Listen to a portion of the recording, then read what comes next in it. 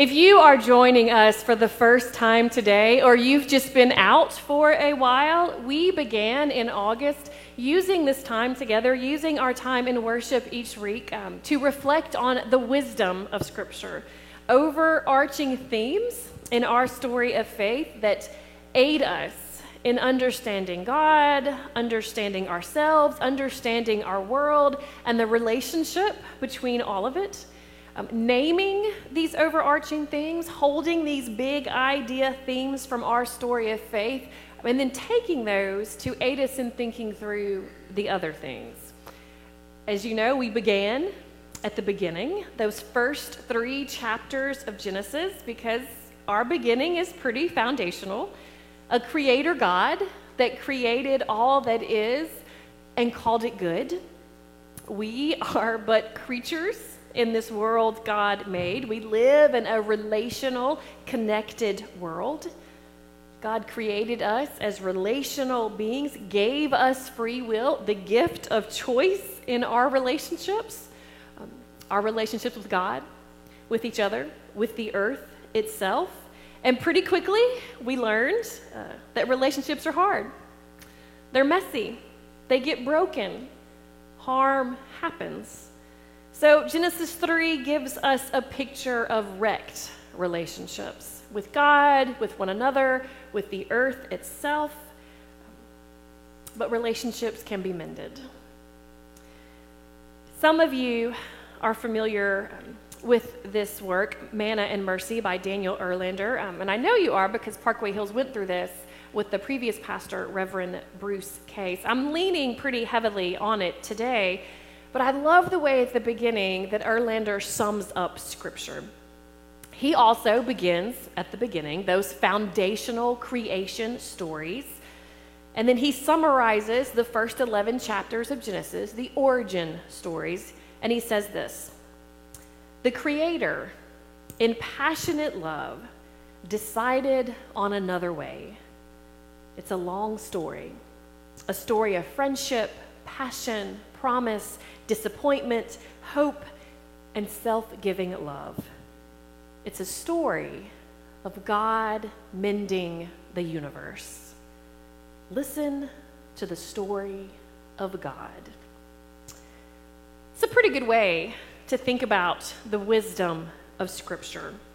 A story of God mending the universe. Listen to the story of God. So last week we jumped from Genesis to the Exodus story, and we met God in another way. God as the one who hears the cries of the oppressed. God as liberator. And this week we're going to journey with this newly liberated body of people and listen for what their journey, their wandering story with God has to say to us. But first, I want you to put yourself in their shoes, in the shoes of the Hebrew people. They lived as enslaved people for generations, meaning they didn't have the freedom to figure out how to live. They were told how to live, what to do, how to be, where to be. They didn't get to make the rules. They were told the rules and punished if they didn't follow the rules. So when they are freed, when they fled Egypt to begin a new life as a people, they had to figure out who and how they would be. And this is where their 40 years of wandering in the wilderness comes into play.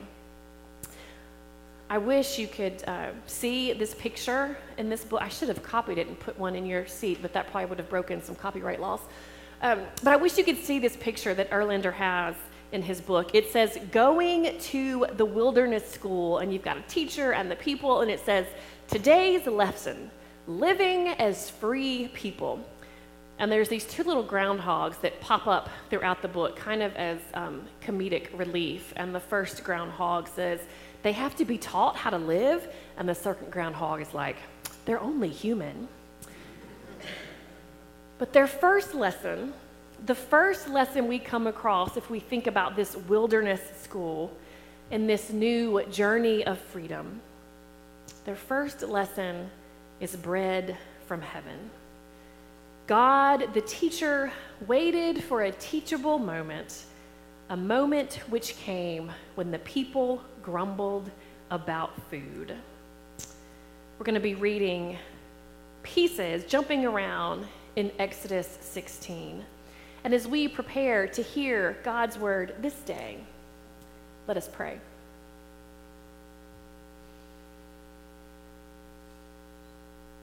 Eternal God, in the reading of the scripture, may your words be heard.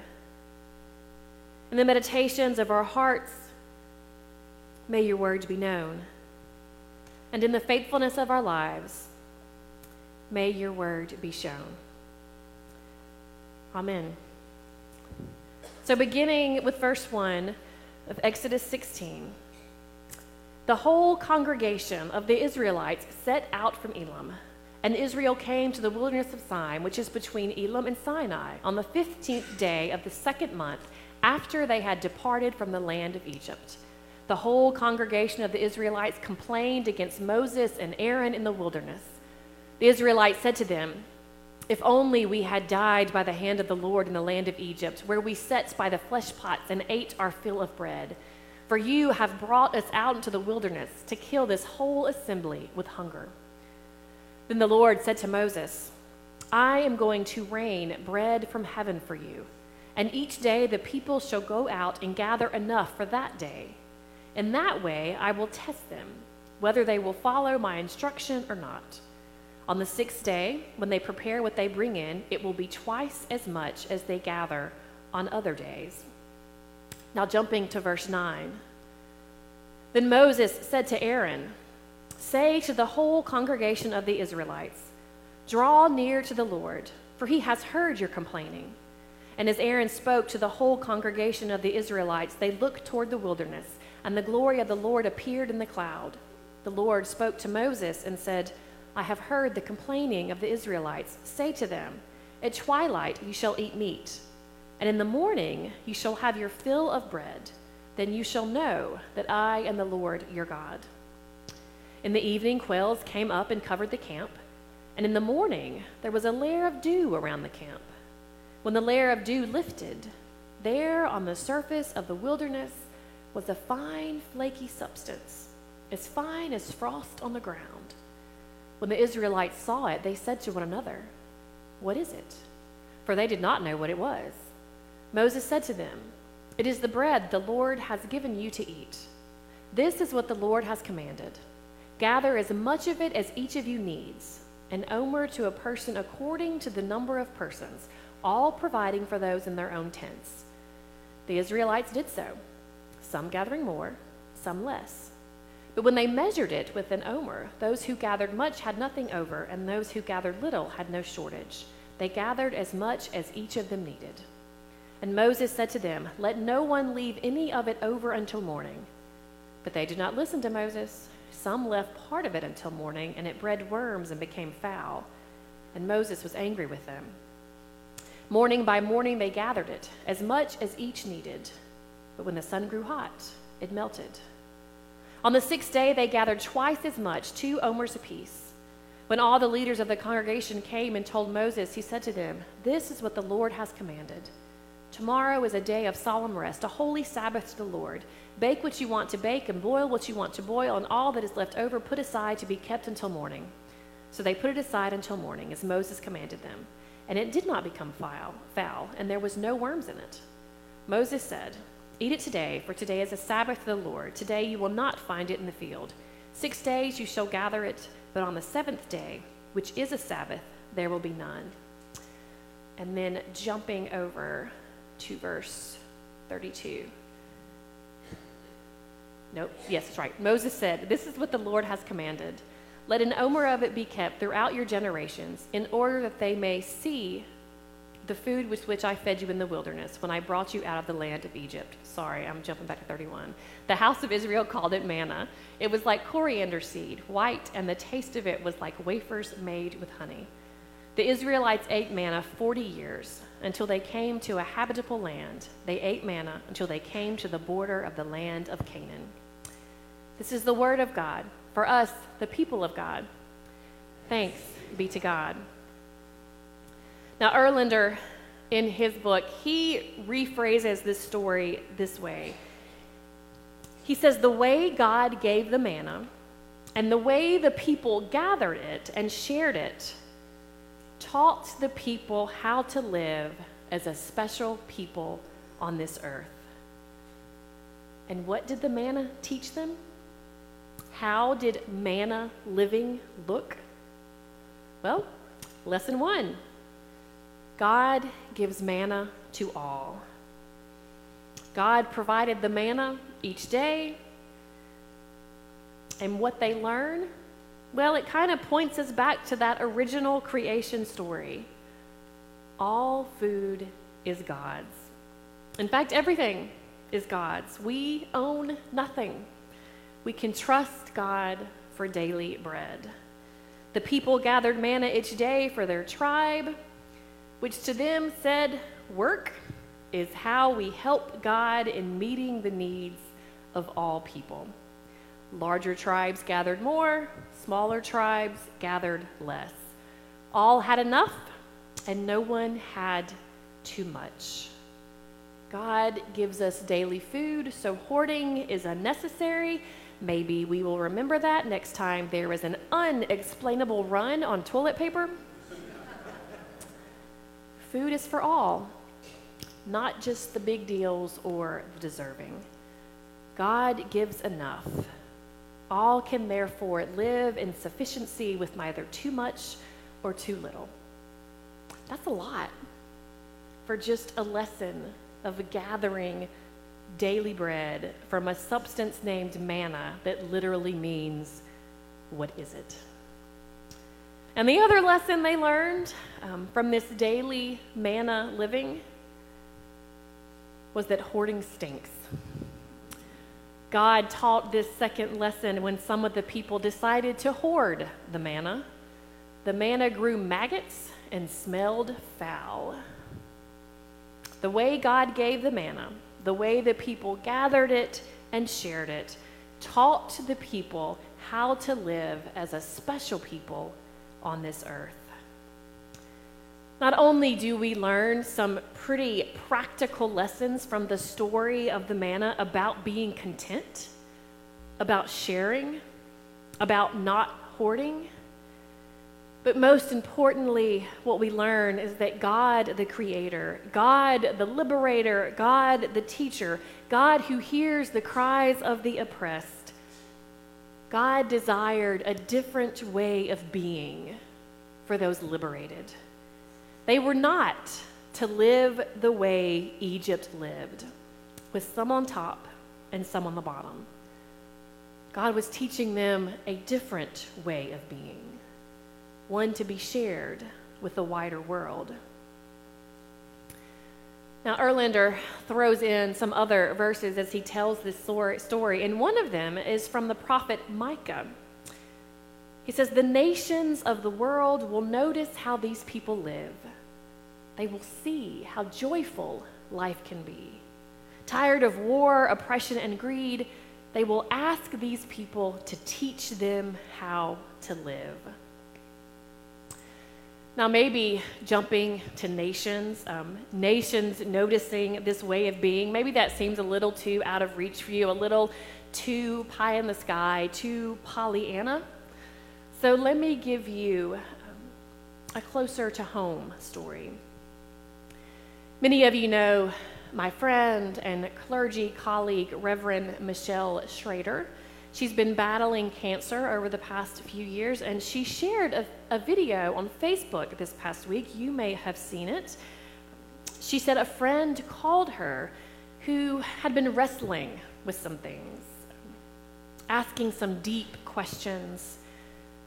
And they called Michelle specifically because they have been watching Michelle's community surround her during her cancer journey. And they've been amazed by the witness of a community loving someone so well. Michelle released this video to her tribe who has been surrounding her and said, "Because you loved me so well, someone called me and thought, maybe I should believe in God. Maybe I should think about joining a community of faith and being part of making a difference in the world for good." The witness of community loving someone well made someone think, maybe I should believe in God. Maybe I should think about joining a community of faith and being a part of making a difference in the world for good. Now, there is plenty that we can name about the church that needs correction or that causes unnecessary harm or that self-righteously names who and how persons should be. But gosh, when we are at our best, this is who we are. We give witness to the world of how it looks in community to love well. As we said a couple weeks ago, want to aid God in the redemptive and restorative work of Jesus? Love God, love neighbor. On these two commandments hang all the law and the prophets. Erlander, in his work, summarizes another passage from Micah and one from Isaiah by saying this: "Through these people, I will teach all nations to live as partners with me. Then the day of shalom will come to all humans and to the whole creation." That's a bold statement to make. You know, yesterday I stood in this same space as we celebrated the life of a beloved member of this church family, and I said that I had a pretty bold task, that we as a people of faith have a bold task. To stand in the midst of hurt and pain, of grief and anger, of unanswerable questions and the unfairness of life, and to point to a God who holds it all. You know yourself that in moments of loss, so many things that we think are important suddenly don't seem so important anymore. Stuff doesn't seem important anymore. So I don't think the lesson on manna is really about stuff or hoarding or not hoarding, although those lessons are certainly there. Ultimately, manna living is about being a community who loves well. And part of loving is making sure that all those have daily bread. The wilderness school for this newly free Hebrew people was not about a set of rules of right and wrong or who's bad and who's good, although those lists of rules are certainly there if you continue on in the story. But first we have this manna story. And manna living is about a people choosing to share life together and choosing to do so in a particular way. To be a set-apart people, the people of God. God the creator, the liberator, the teacher. The wisdom we have from the story of a wandering people practicing manna living is the story of trusting in God's provision, finding contentment, living out of our abundance together, loving well. Paul Escamilla, in Longing for Enough in a Culture of More, says this: "What we need is not more, but an awareness of what we already possess and are possessed by. What we need is not always elsewhere or otherwise coming soon, just over the next horizon, right after that next deal, next job, next purchase, next promotion. What we need has already been looked after. What we need is here." I feel like the best way to sum up all of this is just to repeat what has previously been said. We may not be in the wilderness listening to God's daily instruction, but we have been given wisdom for the journey. Want to aid God in the redemptive and restorative work of Jesus? Want to practice manna living? Love God, love neighbor. On these two commandments hang all the law and the prophets. Amen.